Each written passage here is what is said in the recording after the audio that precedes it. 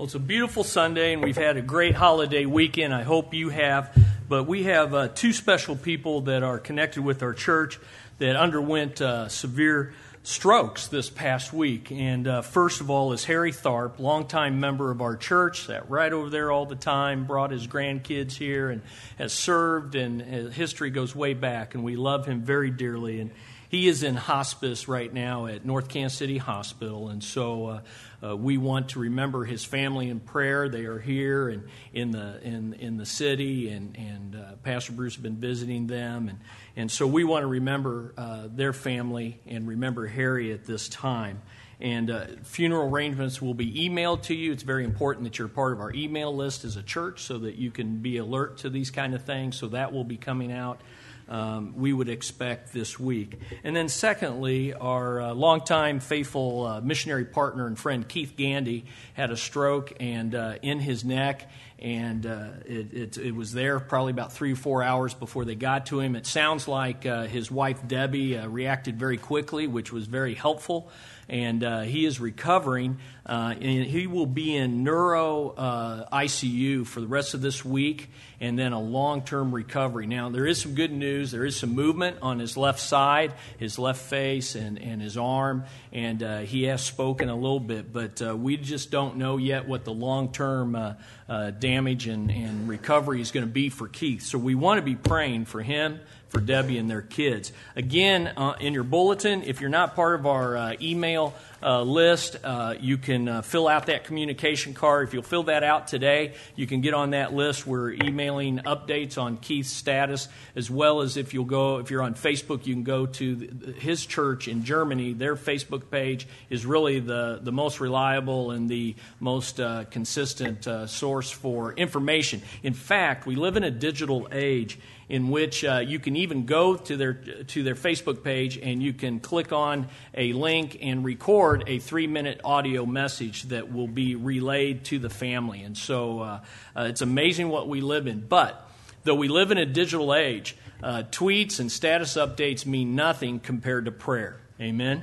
It is prayer to our loving Heavenly Father, who we just sang about. It's our hope in the cross of Jesus Christ at times like this, that we can actually make a difference here, though we're praying for someone who is at the hospital or across the ocean. And so we want to go to the Lord in prayer. And before I do, William Law is a man from the 1600s who wrote a great spiritual tract. And I ran across this quote this week, and it just made me think of what we're talking about here on this beautiful Sunday morning. And it was this: if you attempt to talk with a dying man about sports or business, he is no longer interested.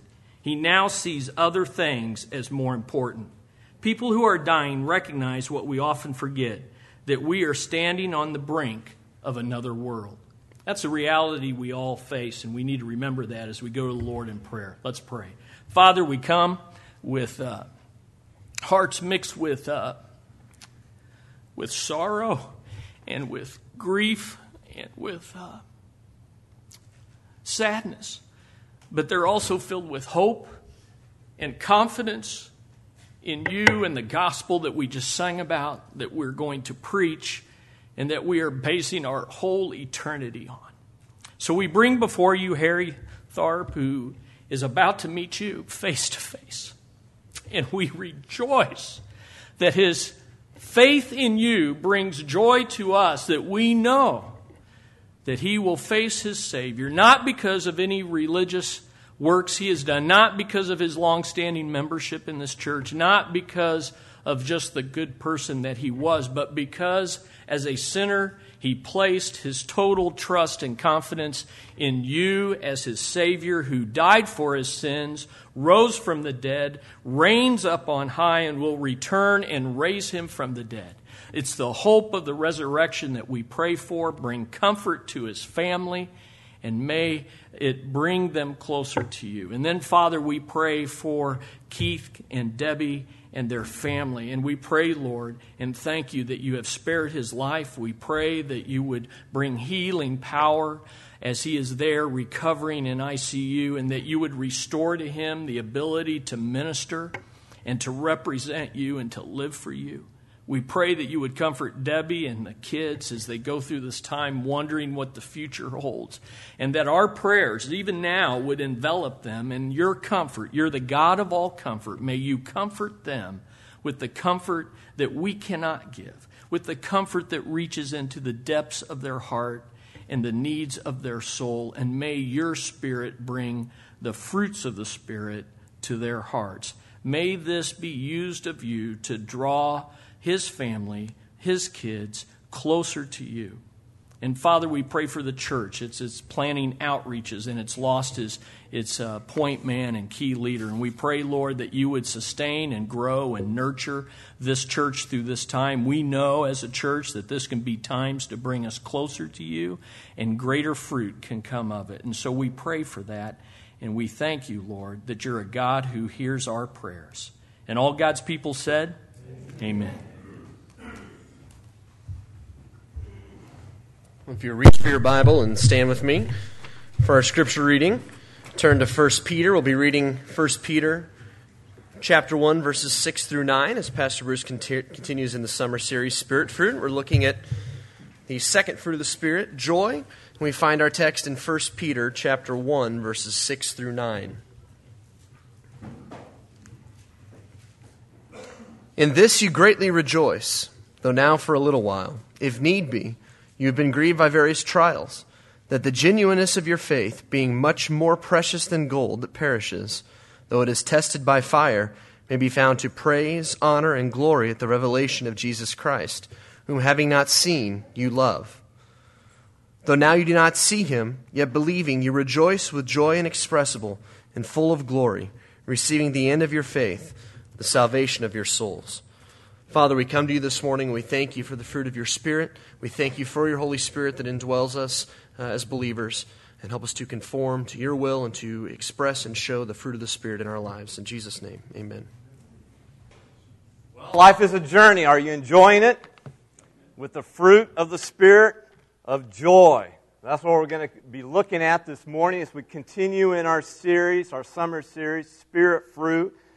And we're looking at the Spirit fruit of joy. As Paul describes in Galatians chapter 5, verses 22 and 23, where he says the fruit of the Spirit is love, it is joy, and then he goes on to list peace, patience, kindness, goodness, faithfulness, gentleness, self-control. Against such there is no law. Life is a journey. And God wants you to enjoy it, experience it with his joy. Are we doing that? Max Lucado shares the following story in his book, In the Eye of the Storm. I've shared this before in the past, but it's worth repeating. Chippy the parakeet never saw it coming. One second he was peacefully perched in his cage. The next he was sucked in, washed up and blown over. The problems began when Chippy's owner decided to clean Chippy's cage with a vacuum cleaner. She removed the attachment from the end of the hose and stuck it in the cage. The phone rang and she turned to pick it up. She barely said hello when Chippy got sucked in. The bird owner gasped, put down the phone, turned off the vacuum, and opened the bag. There was little Chippy, still alive but stunned. Since the bird was covered with dust and dirt and soot, she grabbed him and raced to the bathroom, turned on the faucet, and held Chippy under the running water. Then, realizing that Chippy was soaked and shivering, she did what any compassionate bird owner would do. She reached for the hair dryer and blasted the pet with hot air. Poor Chippy never knew what hit him. A few days after the trauma, the reporter who had initially written about the event contacted Chippy's owner to see how the bird was recovering. Well, she replied, Chippy doesn't sing much anymore. He just kind of sits and stares. It's hard not to see why. Sucked in, washed up, and blown over. That's enough to steal the song from the stoutest heart. So let me ask this morning, by way of introduction, like Chippy, the parakeet, have you lost your joy in life? If you've been sucked in, washed up, and blown over by life, if you're struggling to find any joy in your heart, then let me tell you, you've come to the right place at the right time. Because we're going to look at the Spirit fruit of joy. You know, joy, seems to be one of those elusive fruits for a lot of Christ followers. And yet joy is a major theme in God's Word. The words joy and joyful occur approximately 250 times in God's Word. And the verb form rejoice occurs about 200 times in the Bible. Now, I don't know what that tells you, but it tells me that God is interested in my joy. In fact, God wants us to experience joy when we not only get to heaven, but He wants us to experience joy right now here on this earth. So why then don't more people have joy in their life? Why don't more Christ followers demonstrate joy in life? Well, I think part of the answer or part of the problem is that we've confused joy with happiness. But joy and happiness are really two totally different ideas because, if you notice in your notes, each springs from a different source. Happiness is dependent on what happens to me, but joy is fruit produced by the Spirit working in my life. We're happy when what happens to us is good. I'm happy when what happens to me is pleasant, is desirable. It's the zippity-doo-dah, zippity-dee day, everything's going my way type of feeling. If people treat me good and if things are going well in my life, then I am happy. Happiness is based on favorable circumstances. And when they change, as they almost always do in life, then we're not happy anymore. But joy is different. Joy is a fruit of the Spirit that kind of transcends whatever is happening to us at the moment. Joy doesn't depend on external circumstances. Joy is not a fair weather feeling. Joy is a divine dimension of living that is not shackled by the circumstances that we may be going through.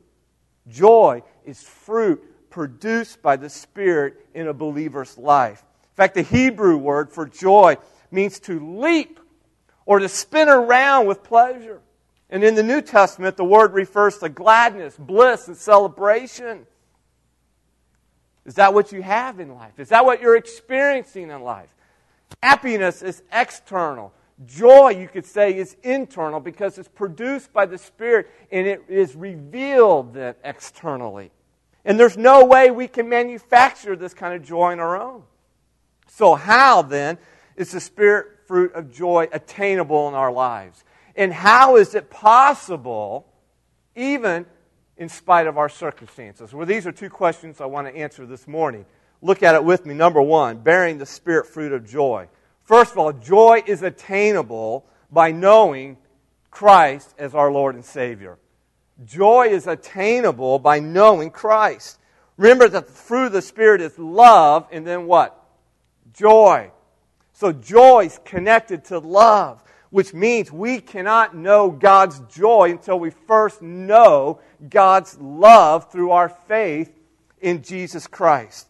Look what Paul writes in Romans 15:13.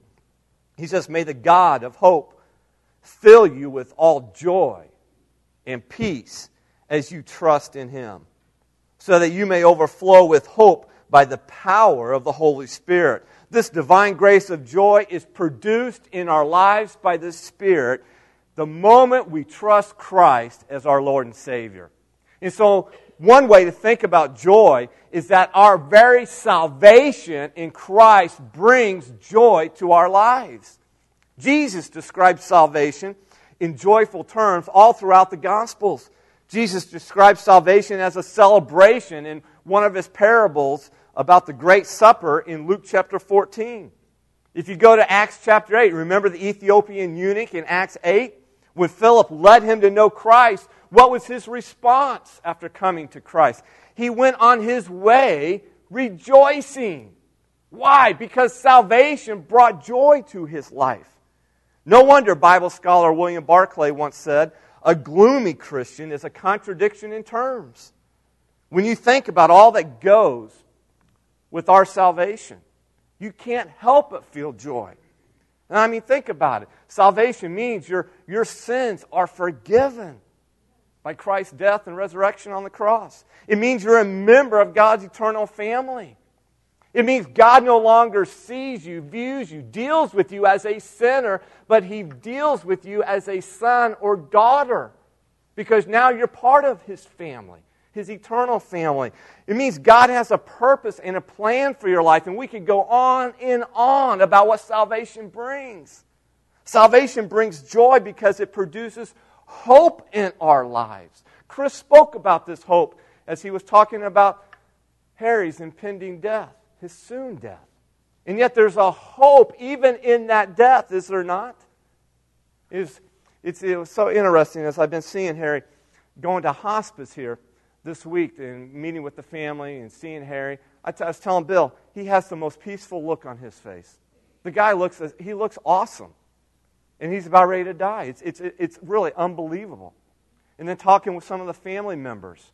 While there's a sense of grief because they're losing a father, there is joy in their hearts, even when their dad facing death, because they know as believers that Harry is a believer and where his future is.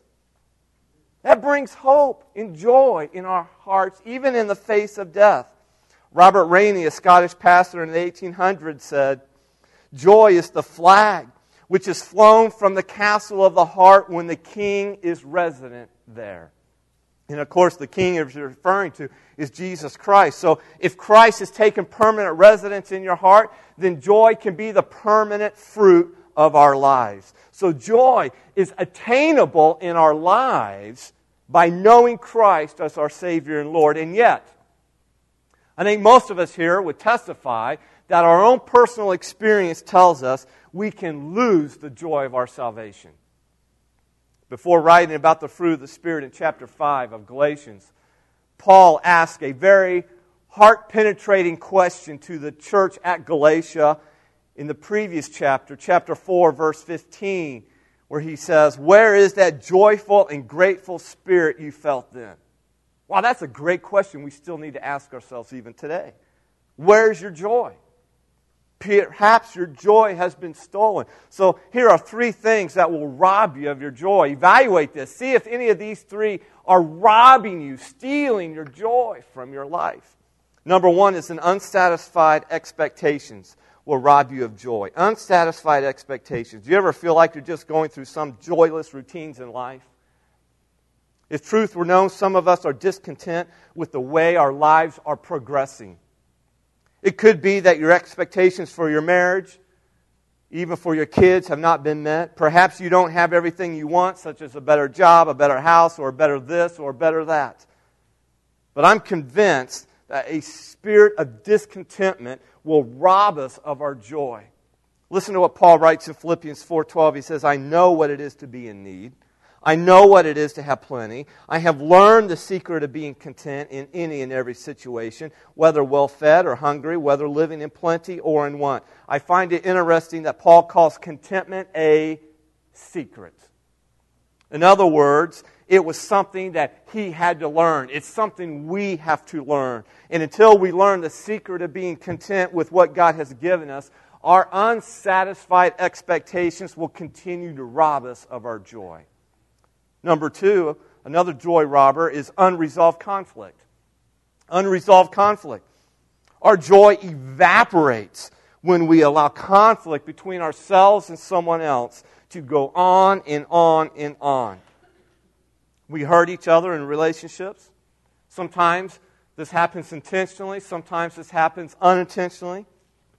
It's a fact of life that we misunderstand each other as human beings. We have conflicts with other human beings. And so you're going to get hurt by other human beings. And you're going to hurt others in relationships. And what we do with that hurt makes a difference whether we are joyful or miserable in life. Nothing destroys our joy faster than unresolved conflict because it leads to bitterness. It leads to resentment. In fact, the writer of Hebrews in chapter 12, verses 14 and 15, challenges us to resolve conflicts before bitterness and resentment sets in and robs us of our joy. Listen to what he writes. He says, "Make every effort to live in peace with all men and to be holy. Without holiness, no one will see the Lord. See to it that no one misses the grace of God, and that no bitter root grows up to cause trouble and defile many. We learned last Sunday that on the fruit of the Spirit of love, that love keeps no record of wrongs. So if you're still keeping score of all the hurts you've suffered, let me tell you, the Spirit fruit of joy will be squashed in your life. But there's a third joy robber, and it's unconfessed sin. Unconfessed sin will rob you of joy.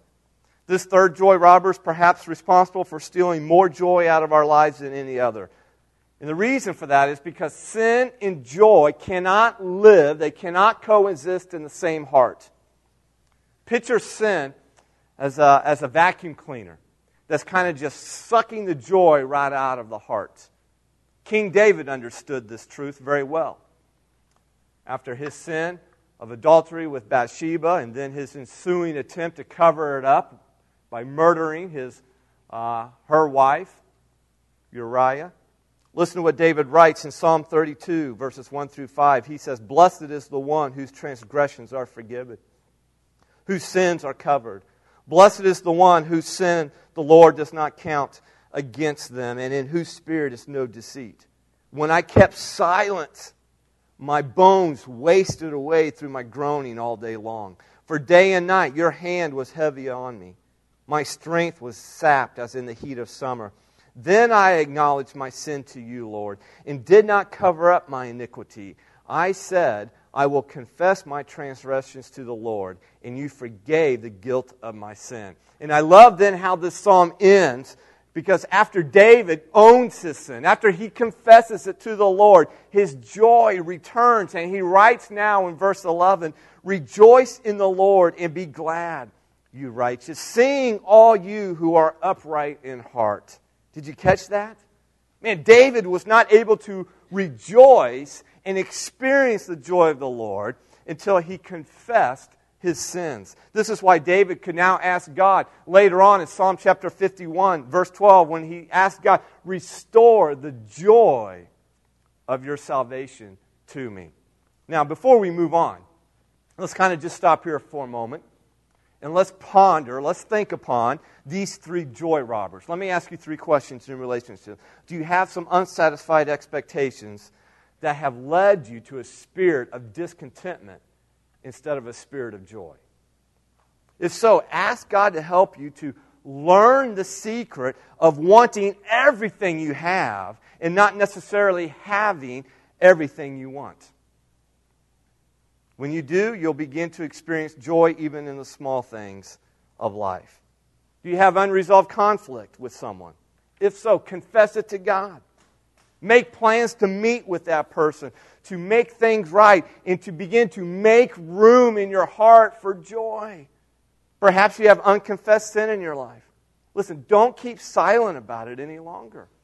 It's just going to keep sucking the joy right out of your heart. So confess your sin and ask God to restore the joy of your salvation. So the very first thing we learn here is that the spirit fruit of joy is attainable by knowing Jesus Christ as your Lord and Savior. The second truth we learn is that joy is possible despite my circumstances. Joy is possible despite my circumstances. Now, if we were to be honest, this is where most Christ followers get hung up with joy in their life. At this point right here. One of the hallmarks of the spirit fruit of joy, believe it or not, is that it can be experienced in the midst of difficult situations and circumstances. Here we find one of the great differences between the joy of the Spirit, between the joy the Spirit produces in our lives and the happiness the world knows only when things are going good. As we learned earlier, happiness is the absence of bad things in our lives. Undesirable things, such as disappointment, pain, suffering, problems, people, you name it. Which means the only way to be happy by the world's definition of happiness is by escaping from those difficult circumstances, running from them, changing them, getting out from under them, which we all know is impossible. And yet, when we turn to God's Word, we find a very different perspective when it comes to joy in trials. In fact, Peter shows us that joy is possible despite my circumstances. Peter gives us two key words that picture the life of a Christ follower. Two key words. In fact, these two key words are small. They're 3 letters each. Or not 3 letters each, because trials is more 5. But it's trials and joy. Trials and joy. Two key words that picture the life of a Christ follower. Peter begins verse 6. Going back to 1 Peter chapter 1, the text that Zach read for us. Notice what he writes in verse 6. He says, "In this you greatly rejoice. You have been grieved by various trials."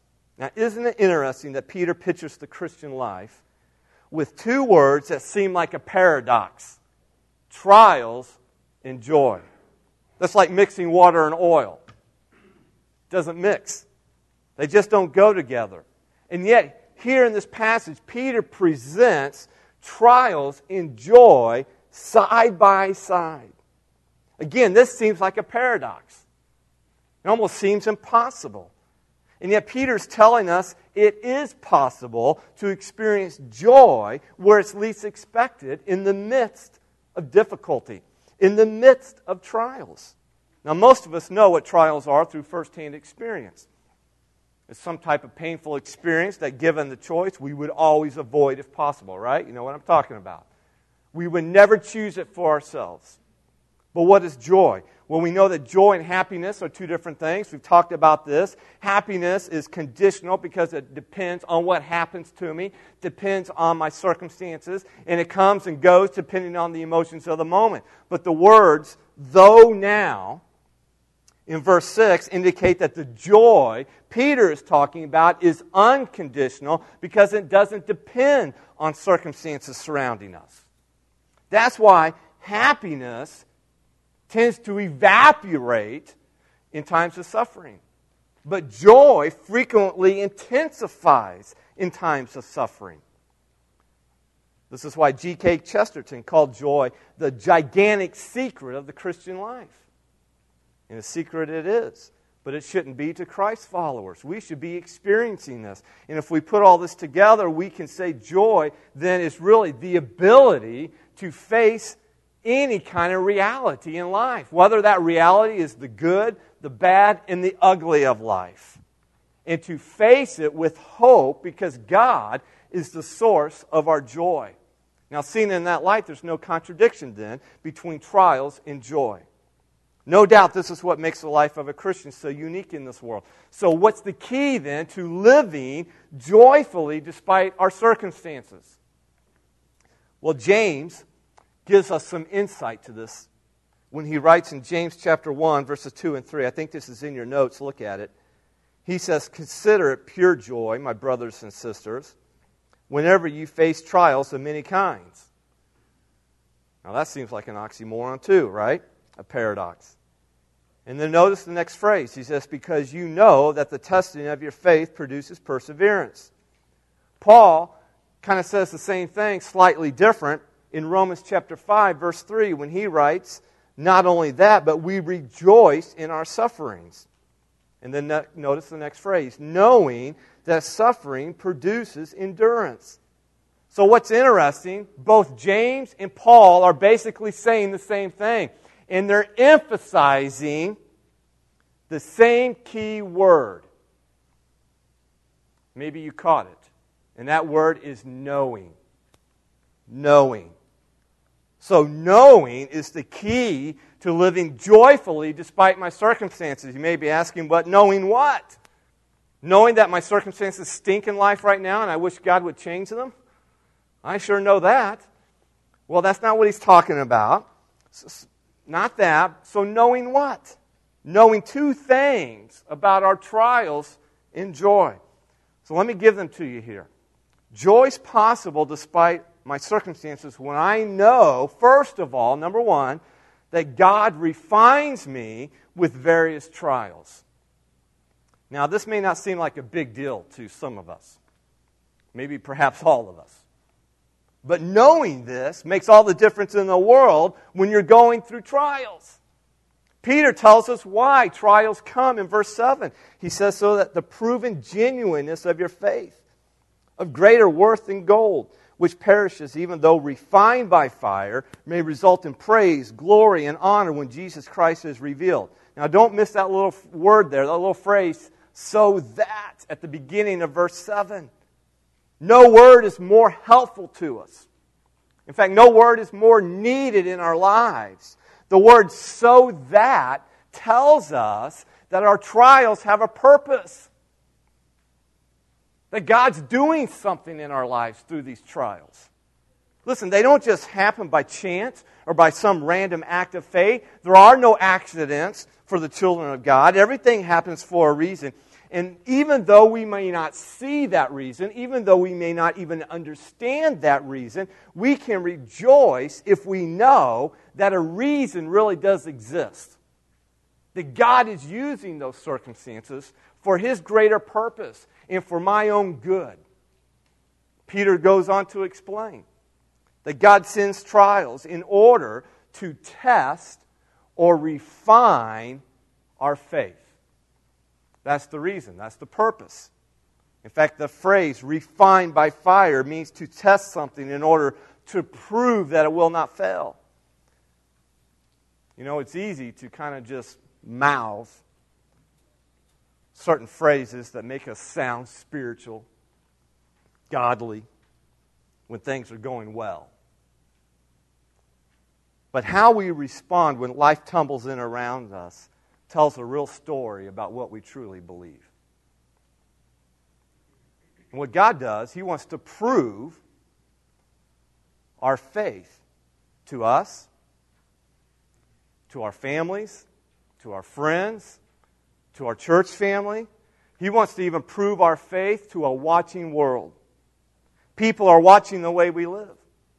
They may not understand what we believe, but they watch us up close and from a distance to see how we as Christ followers are going to respond when hard times come our way. And even if they don't understand it all, they are moved by a Christ follower whose faith remains steadfast, a faith who remains strong in times of trouble. And what it tells them is, hey, that's real. That's authentic. That faith is real, and that draws them perhaps one step closer to Jesus Christ Himself. And in this way, God brings triumph out of our trials. We can rejoice in that. Hard times make strong saints. Think of it this way. Before our trials, our faith is unproved. After our trials, our faith is improved. As Warren Wiersbe, great commentator, said, a faith that cannot be tested cannot be trusted. How true that is. So joy here, we learn from Peter, is possible despite my circumstances. Why? Because I know my trials have a purpose. That doesn't mean I necessarily rejoice because of the trials, or rejoice in and of the suffering and difficulty. And I'm not so much rejoicing in that per se. I'm rejoicing in the fact that God has a greater purpose for this. He's doing something. He's working in my life. And that purpose is to help me to grow spiritually by testing my faith. Listen to what the British journalist Malcolm Muggeridge, who became a Christian before his death, said late in life. I quote his words. Contrary to what might be expected, I look back on experiences that at the time seemed especially desolating and painful with particular satisfaction. Indeed, everything I have learned, everything that has truly enhanced and enlightened my existence has been through affliction and not through happiness. This is why Martin Luther called adversity the very best book in my library. Would we say that? Would I say that? I have a whole library full of books. The best book in my library is the book of adversity. So joy is possible. It's not just attainable, it is possible despite whatever circumstances you may be going through when you know God refined you with those trials, those difficulties, those problems that you're going through. He's using it for a purpose, for His glory and for your greater good. Number two, though, joy is possible despite my circumstances when I know a second truth, that God replenishes me with inexpressible joy. Go back to verse 6. Peter says in verse 6, in this you greatly rejoice. Rejoice in what? That even though we are facing various trials, we know that God replenishes us with inexpressible joy. Now, how in the world does this happen? Well, look what Peter writes in verses 8 through 9. He says, though you have not seen Him. The Him there's in reference to Jesus Christ. So though you have not seen Christ, you love Him. And even though you do not see Him now, you believe in Him and are filled with an inexpressible and glorious joy. For you are receiving the end result of your faith, the salvation of your souls. In other words, inexpressible joy comes through believing in Jesus, even though we don't see Him in the midst of our trials. That's called faith, which is actively choosing to trust God in spite of my circumstances. When everything within me at the moment wants to cry out, God, you're nowhere to be found. You're not working. You're not here. You don't care about me. And faith says, no, I choose to trust you no matter what. But let's be honest. In the heat of trials, it seems as Jesus is not here with us, right? When you're going through it in the moment, you look around and you're like, where's Jesus at? I don't see Him. I don't feel Him. I don't hear Him. Where are you? But Peter is telling us that our Savior is standing alongside of us in the furnace. Jesus is there with us even though we can't see Him. In times of trial, we know He is there, and that's one reason we can rejoice with inexpressible joy. Now, strange as it may seem, our trials, listen to this, are actually a sign of God's love for you. What? What are you saying? Did you get that right, Bruce? Did I hear that right? No, trials are a sign of God's love. Some of you may be thinking right now, well, if that's the case, then God must love me a whole lot. Listen, if you find yourself in the furnace right now, be of good cheer. It is your Heavenly Father's love that has put you there.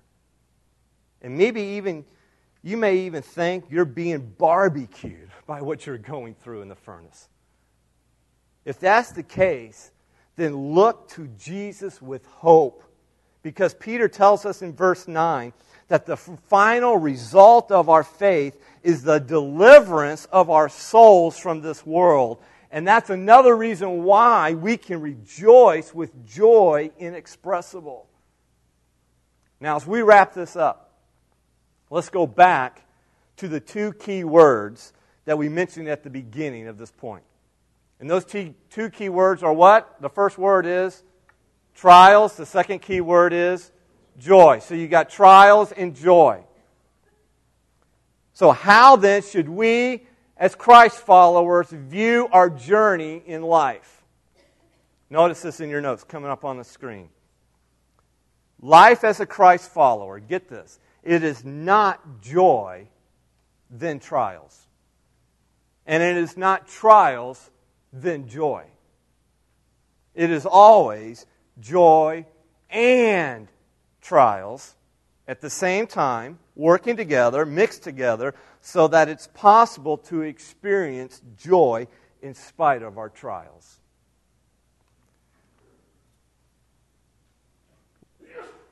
Listen, it's not by accident that Peter, if you caught this in verses 6 through 9, what Peter does, it's not by accident that Peter bookends the theme of trials with rejoicing. Did you notice he begins verse 6 with rejoice? And he ends verse 8 with rejoice. So you got verse 6, rejoice. Verse 8, rejoice. And everything in between these verses is what? It is all about trials. This is why David could say in Psalm 34:8, after mentioning his fears, after mentioning his trials, he writes, taste and see that the Lord is good. Indeed, His mercies endure forever. But most of us only discovered that truth in the furnace. Like the 3 Hebrew children of Daniel 3, when we are cast into the furnace, suddenly we discover the 4th man is right there with us, and that 4th man is Jesus. But get this, the reason some of us have never discovered the truth that Peter's talking about here, the truth that joy and trials can work together, go together, be mixed together, be experienced in spite of trials. The reason some of us never discovered that in our life as a Christ follower is because we fight God at the point of our trials.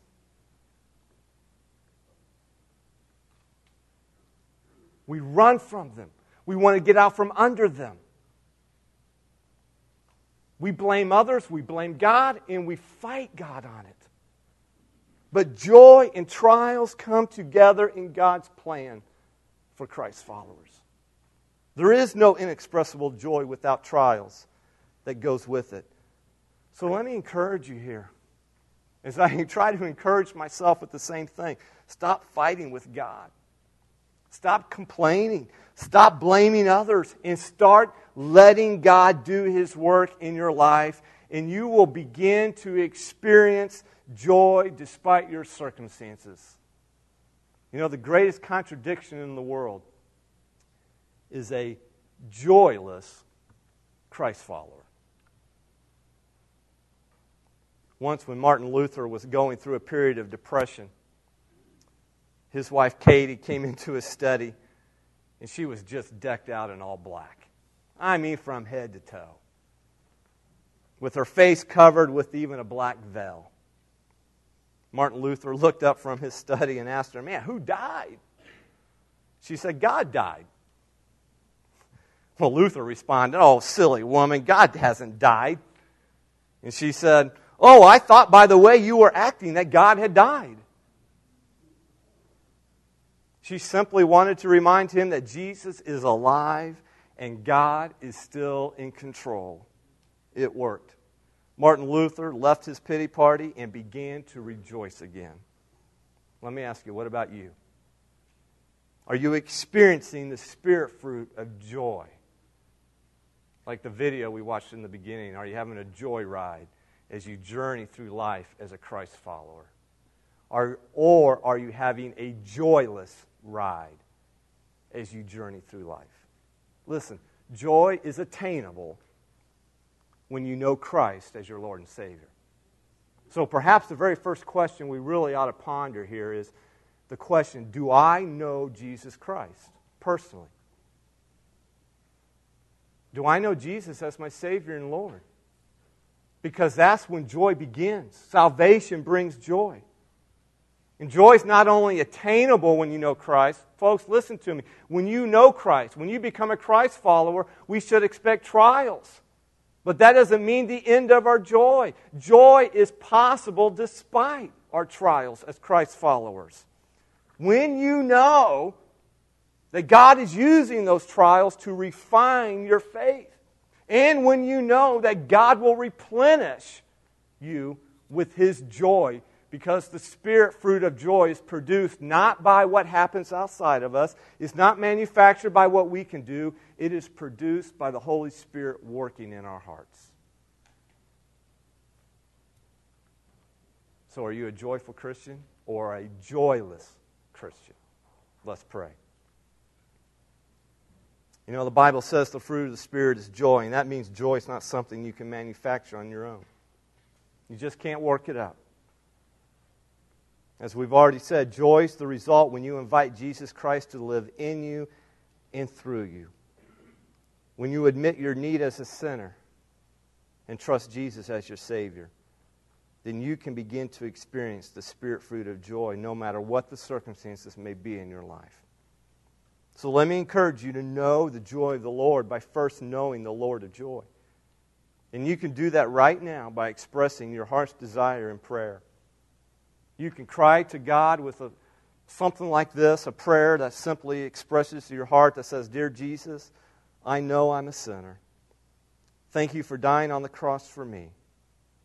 I repent of my sins, and I want to receive you as my Savior and Lord. Thank you for forgiving my sins in giving me eternal life so I can experience your joy in my heart. Listen, you can express those words right there in our response time.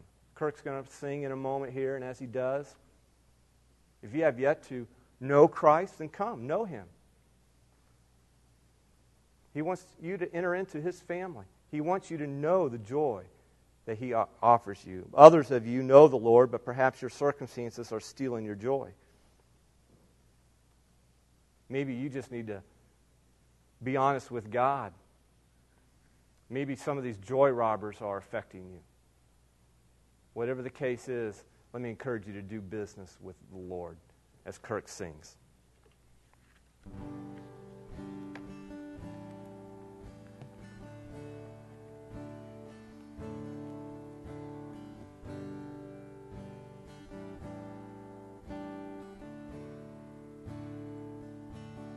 Cling to the cross,